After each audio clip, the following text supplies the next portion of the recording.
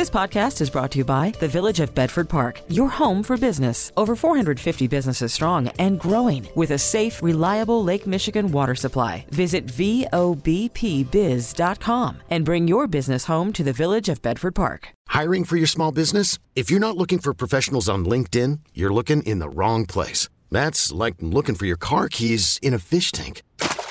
LinkedIn helps you hire professionals you can't find anywhere else, even those who aren't actively searching for a new job but might be open to the perfect role. In a given month, over 70% of LinkedIn users don't even visit other leading job sites. So start looking in the right place. With LinkedIn, you can hire professionals like a professional. Post your free job on linkedin.com/recommend today. Now, the WBBM Noon Business Hour. Hey, it's 12:03, Tuesday afternoon, February 15th, 2022. Good afternoon. Thanks for joining us on the Noon Business Hour. I'm Rob Hart. Surveys indicate around 3 of 4 employees would like to keep that work-from-home option, at least as part of their schedule. We'll cover that in our next segment. But right now, the latest numbers on inflation are out today. Let's break them down with the help of David Jones, chairman of DMJ Advisors in Denver, Colorado, and author of the book Understanding Central Banking. David, thanks for joining us today. Wholesale prices up 1% in January and 9.7% over the past year. Do these, the inflation pressures that everyone is experiencing, supply chain bottlenecks, employees getting sick and just off-the-charts demand, is that also driving inflationary pressures in the wholesale sector as well? Absolutely. We're up across the board in those price pressures, whether consumer prices, which was another bell ringer in January, as well as producer prices at the wholesale level. So everywhere you look, it's more inflation, persistent inflation, maybe eventually entrenched inflation, and that cannot be good news for the Federal Reserve. Now, is this the area in which higher interest rates can have the greatest impact, in which there may be a little less business investment because people don't want to pay nearly as much for money? Exactly. Once interest rates go up, the economy is hit right between the eyes, whether you're talking real estate on the consumer side or investment, as you note, on the business side. In all cases, it's less spending. That means a slower economy. But the big item for the Federal Reserve is to try to hike interest rates enough to cool off that inflation number. None of us know how high interest rates are going to have to go to do that job. If you look at the figures from pretty much any population center in the country, the Omicron numbers have fallen off a cliff. They've just crashed, whether it's in New York, Washington, Chicago, California, and that means you have more healthy workers. You don't have nearly as many people out sick, which might have caused some problems at factories in the month of January. As more people get back to work because they're feeling better, they've shaken the virus, does this mean that some of those inflation pressures could back off just a bit? Well, I'm not sure about that, actually, because even if those people come back to work, they're going to ask for higher wages, which means a squeeze on corporate profit margins, which means companies are going to raise prices. So I think no matter how you cut it, we're seeing inflation here to stay.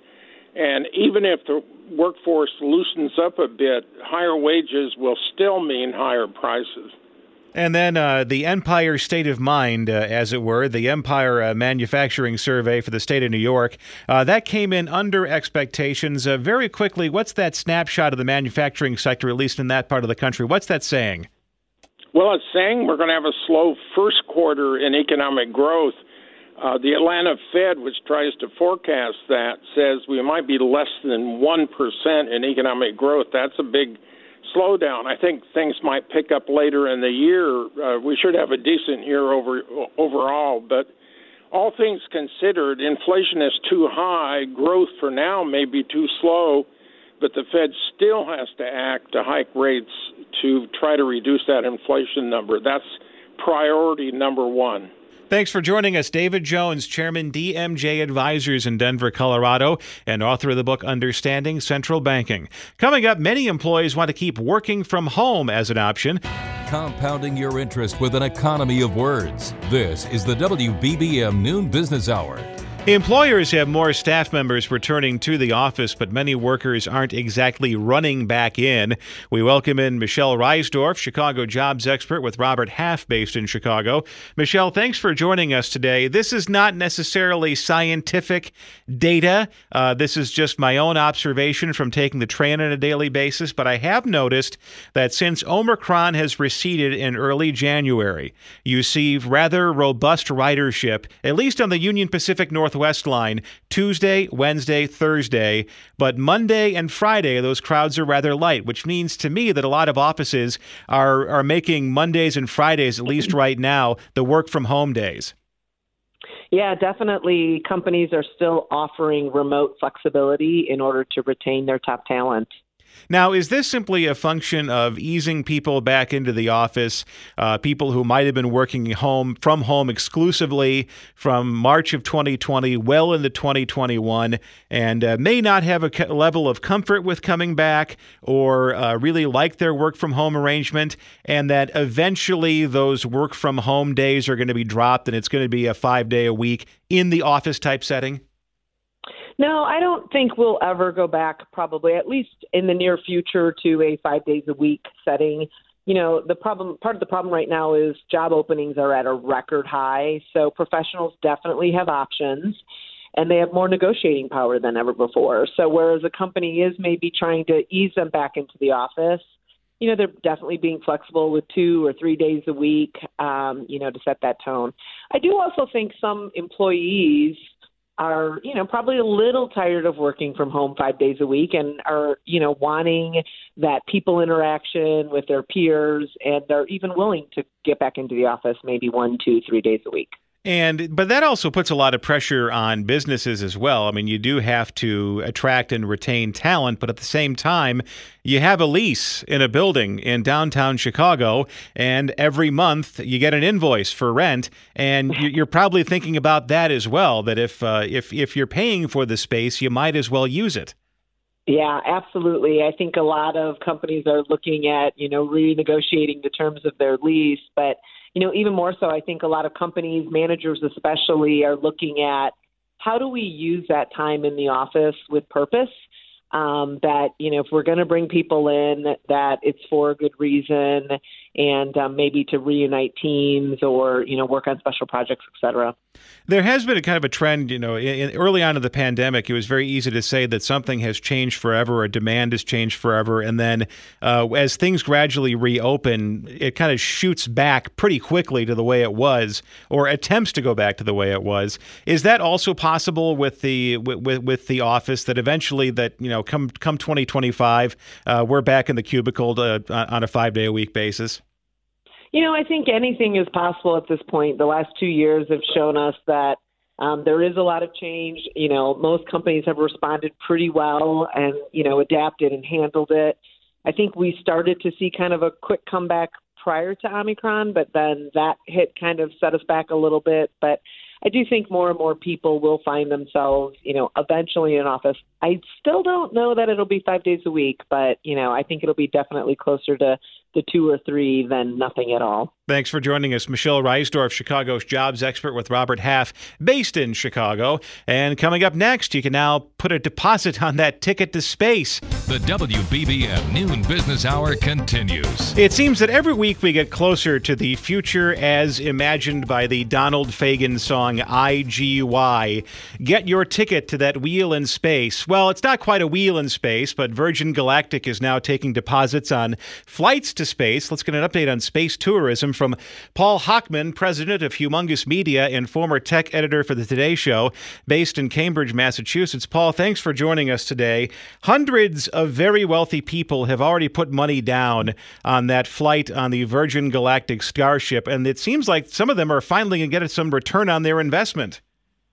That's exactly right. The early bird either catches the worm, or in this case, gravity-free life, because the first people who signed up to 600 people, they're estimating, for Virgin Galactic, that first flight was going to cost them and will cost them about $250,000. Now, the price, they've opened it up to the public, and those people who put in those deposits for $250,000 are happy because the new tickets are going $450,000. That's a $150,000 deposit to secure the spot. and then the remaining $300,000 before the flight. So prices have gone up. But the availability is pretty staggering that only a few years ago we were all sort of laughing about this idea. And now, Virgin Galactic is going to be sending people up by the end of this year. And this is essentially, you're on the William Shatner itinerary, right? You go to a suborbital flight, which is closer to space than most of us, but it's not full-blown Earth orbit. That's exactly right. And the reason for that is partly how much technology Virgin Galactic had to develop or didn't have to develop in order to enable that. To your point, you're in low Earth orbit. You are essentially weightless, and so the experience is almost, indistinguishable from having gone further out. But the point is, you have that experience. You obviously pay a pretty penny for it. But to that point, cost of $450,000, obviously a lot of money. For almost anybody. However, that's literally millions less than it was a few years ago to do this. But the space tourism part of it, they're not alone. As you probably know, SpaceX is doing this. We've talked about it before, but they're planning a spacewalk for the private astronauts who are going up there. So things are getting complicated, and even for those folks, fairly dangerous. Most astronauts agree that's a dangerous thing to do. Yeah, before we get into the liability issues there for an actual spacewalk. But as I recall, there used to be some very stringent physical requirements for going into space when it came to any health issues you may have had. I mean, for example, Alan Shepard was grounded for a decade because of an inner ear condition. Deke Slayton didn't fly until 1975 because of his heart. Do these companies screen people for health issues before going up into space, or does that not matter anymore? That's a great question. And I think you're talking about, sort of like the difference between near Earth orbit and further out. I think you're talking about screening as a relative term. So sure, there's extensive screening. All these companies do very careful screening of the customers, so to speak. However, what the strain, especially if you're not leaving the cabin, the strain on the customer is pretty nominal by comparison. There's a lot of, G-forces you have to withstand and so forth. But to the extent that you are ready for it physically, they'll test for that. But you are not being tested like those astronauts of yore, the Alan Shepards of the world. So yes, there's more risk, and there are lots of people signing lots of releases because lots of lawyers are involved.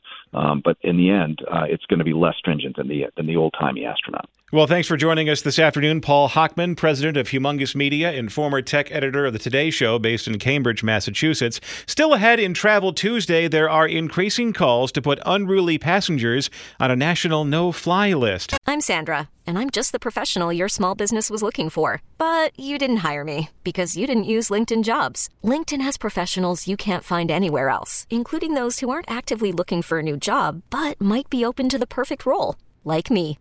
In a given month, over 70% of LinkedIn users don't visit other leading job sites. So if you're not looking on LinkedIn, you'll miss out on great candidates like Sandra. Start hiring professionals like a professional. Post your free job on linkedin.com/recommend today.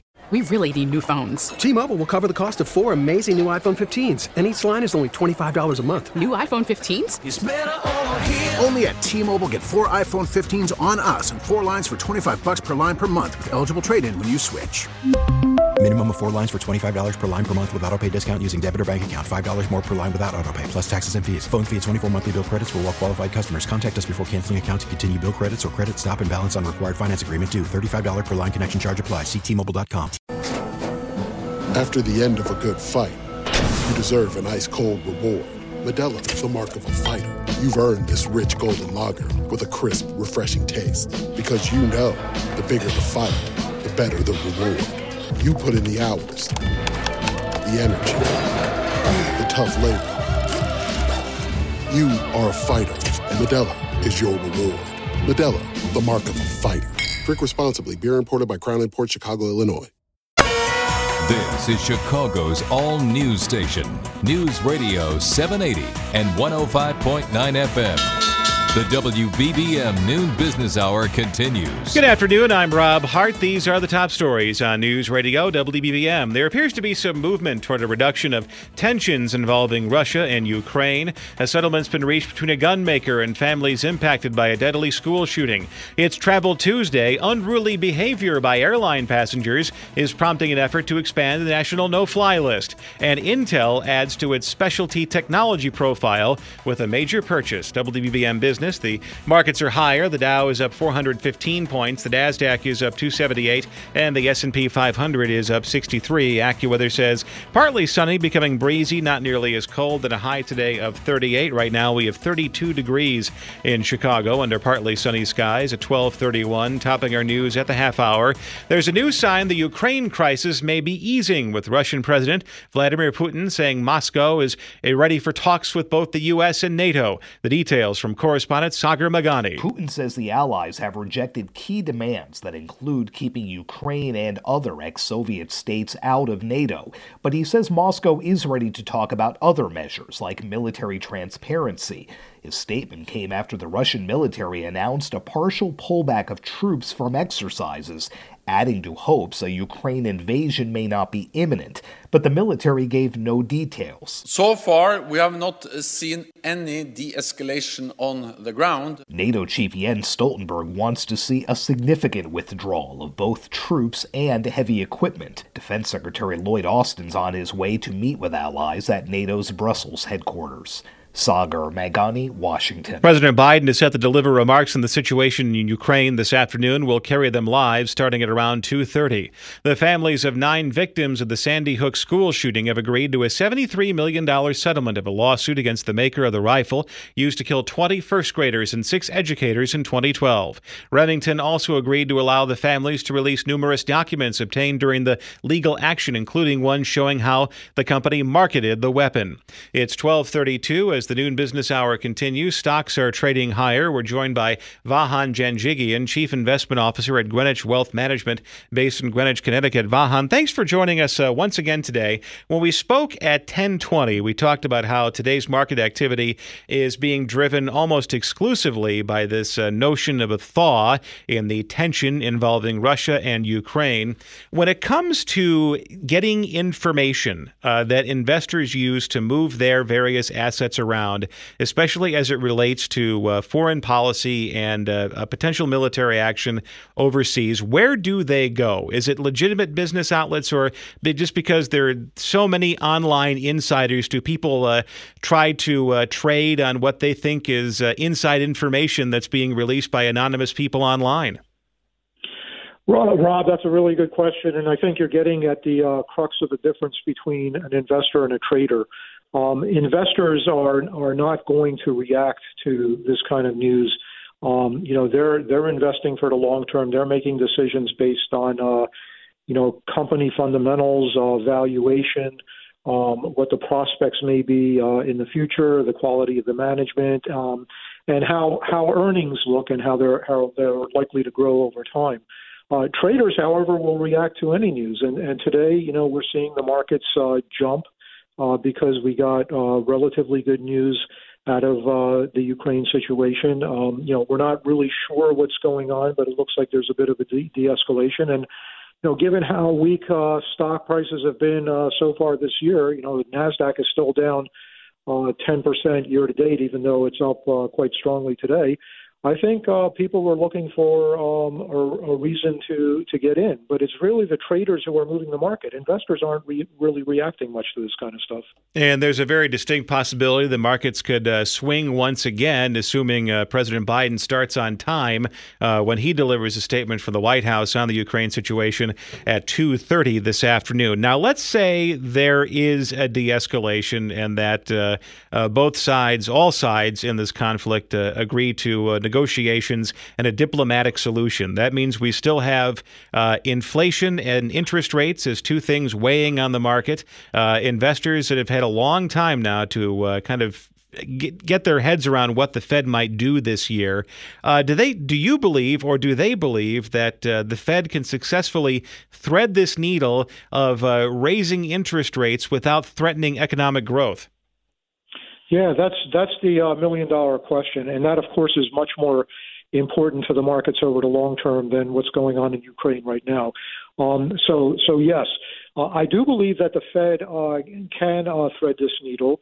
I do believe that there's still a chance that inflation may prove to be transitory, although, I always point out that transitory is a tricky word because it implies a time frame. So I think we will have elevated levels of inflation for about a year or so, but I think inflation could subside again. It depends on what interest rates do. It depends on how aggressive the Fed is or whether it's much more measured. And today we're seeing in the bond market, we're seeing that the 10-year yield is up a bit while the 2-year yield is down a bit, which is actually a very good sign for stocks. The yield curve has been relatively flat, but today it's steepening a bit, which tends to be good news for stocks. And one way the defusing the Ukraine crisis would have a very immediate impact on inflation is on the price of gas, because oil prices ran up above $90 a barrel because of the tension, and it's dropped a little bit today just on news that it might there is a dialing back. Yeah, that's right. But oil prices are still elevated. They're still around $90 a barrel, and if this Ukraine crisis is resolved, oil may go down a little bit, but I don't think it's going back to $60 anytime soon. So I think we're going to have to be dealing with high oil prices, and of course that's very good news for oil producers and oil companies. And we've seen a lot of strength in energy stocks so far this year. They're selling off today, while the rest of the market is up. But I think they'll hold up and do well for the year. Vahan Shinjigi, Chief Investment Officer at Greenwich Wealth Management, based in Greenwich, Connecticut. Thanks for joining us today. Up next in Travel Tuesday, keeping out-of-control passengers off of planes. Information to make cash and save cash. The WBBM Noon Business Hour continues. It's Travel Tuesday. Discussion of an expanded no-fly list is intensifying due to a surge of incidents involving passengers on planes. Let's get the latest now from Ken Goldstein, President KJG International Consulting, based in Chicago. Ken, thanks for joining us today.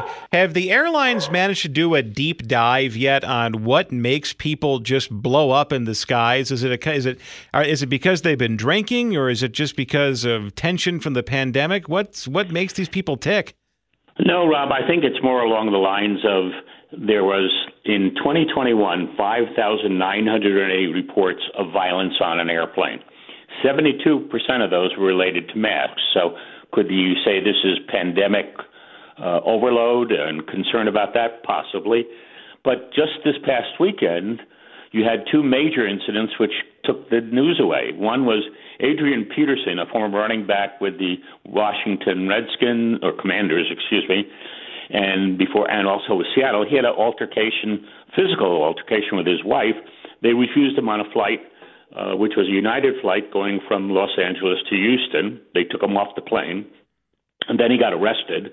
And then, of course, the major incident, which was an American flight also out of Los Angeles going to Dulles, where a man decided he wanted to go into the cockpit door, and lo and behold, also the cameras that the people had on the plane, where he got hit by the flight attendant to stop him, and they had to subdue him. The plane had to come down in Kansas City, and then, of course, went on. I think the thing to look at is more along the lines that this is an economic issue, in addition to a mental or physical issue, because the airlines, they've got to stop the planes. Their crew are being intimidated. And you got to remember there's a point here. The FAA regulations state no person may assault, threaten, intimidate, or interfere with a crew member. The crew members are there to help you out, not just to give you the drinks and everything else. So when you start to intimidate them or threaten them, we got concern. And the Flight Attendants Union rightfully is concerned because many of their attendants have been physically damaged, bloody noses, teeth knocked out, etc., by passengers who have either been intoxicated, where they try to stop without liquor beforehand or even on the airplane, or just going out of line because of the mask situation. So it's an all-encompassing situation where the physical violence has got to stop. You're putting people's lives in danger. Very quickly, Ken, if this were to be implemented, how would it work? How would this no-fly list intercept you? Would it be when you're trying to book the ticket online, or would they get you at the airport? That's a good question, because it's right now it is not a system-wide situation. The airlines themselves do have some no-fly lists. It all started back in February, on the 3rd of February. There was a letter by Ed Bastian, he's president of Delta Airlines. He wrote the Attorney General and said, we've got to do something about this. They are talking about it, but the concern is not like the no-fly list for terrorists, which is maintained by an office within the FBI. So the question is, will the airlines come up with things of their own, and will they share that data? Well, then there's concerns about privacy. So the federal government's going to have to come in and kind of put together a list akin to what they've got with the no-fly list with terrorists. Ken Goldstein, President, KJG International Consulting, based in Chicago. Thank you for joining us today. Join us at this time tomorrow for Personal Finance Wednesday, and still to come, Intel makes a move to boost its specialty technology holdings. Money conversation that pays a big dividend. The WBBM Noon Business Hour continues. Intel has agreed to buy Israel-based Tower Semiconductor in a deal valued at nearly $5.5 billion. Let's see what's behind the move with Angelo Zeno, Senior Equity Analyst, CFRA Research in New York. Angelo, what does this do for Intel? How does it alter their business? Well, I think at the end of the day, what they're doing is acquiring a company in Tower Semiconductor that has expertise in what's called the foundry service business model, and essentially, this is a company that provides manufacturing services for other semiconductor out there, companies like an AMD and an NVIDIA, among others. And Intel's looking to kind of make a bigger push into this business. And I think what's great is they're acquiring now a very well-established management team that does have expertise in this foundry arena to kind of make their push into this business. And it's something that, Intel really doesn't have much experience in, and it gives them instant credibility. And this gets them into applications like radio frequency and industrial sensors, as well as chips, which in the year 2022, you can't make them fast enough. Yeah, no, absolutely. I mean, listen, at the end of the day, it gives them it's highly complementary in nature, and that it gives them to the point you just referenced, exposure to specialty technologies like RF power, things like battery management for EVs out there. So it's great from that perspective, and it kind of, again, from Intel's sense, they've got great scale that they can provide towards Tower Semiconductor customers. Tower Semiconductor has some niche kind of expertise in areas that they can help Intel out with. This is turning into a year of investment for Intel, and this is there's this purchase on top of the $100 billion investment in Ohio to make the world's largest semiconductor production complex. Yeah, no, absolutely. I think when we think about Intel, this is year one of a multi-year kind of aggressive investment approach on their end. They've got to spend aggressively over the next couple of years to really ramp up their manufacturing capacity, and they're looking to do so mostly in Western markets like the U.S., like Europe, in an effort to kind of better diversify kind of the supply chain outside of Asia, and that's another great thing from Tower Semiconductor. They've got a very well diversified geographic presence, outside of Asia. So in a lot of those Western markets, like Israel as well as the U.S. And lastly, let's talk about the stock very quickly. Should your portfolio have the sticker that says Intel inside? Yeah, I mean, listen, from our perspective, we've avoided recommending the share for a couple of years now. We do have a hold recommendation. 12-month target price is $50. We continue to think that this is a show-me story over the next couple of years. So, until further notice, we're kind of staying on the sidelines. Well, thanks for joining us. Angelo Zeno, Senior Equity Analyst, CFRA Research in New York. If you missed any part of today's show, you can go to our stream and just skip back to the time you want. There's a pause and rewind function that works both online and with the Odyssey app. T-Mobile has invested billions to light up America's largest 5G network, from big cities to small towns, including right here in yours. And great coverage is just the beginning. Right now, families and small businesses can save up to 20% versus AT&T and Verizon when they switch. Visit your local T-Mobile store today.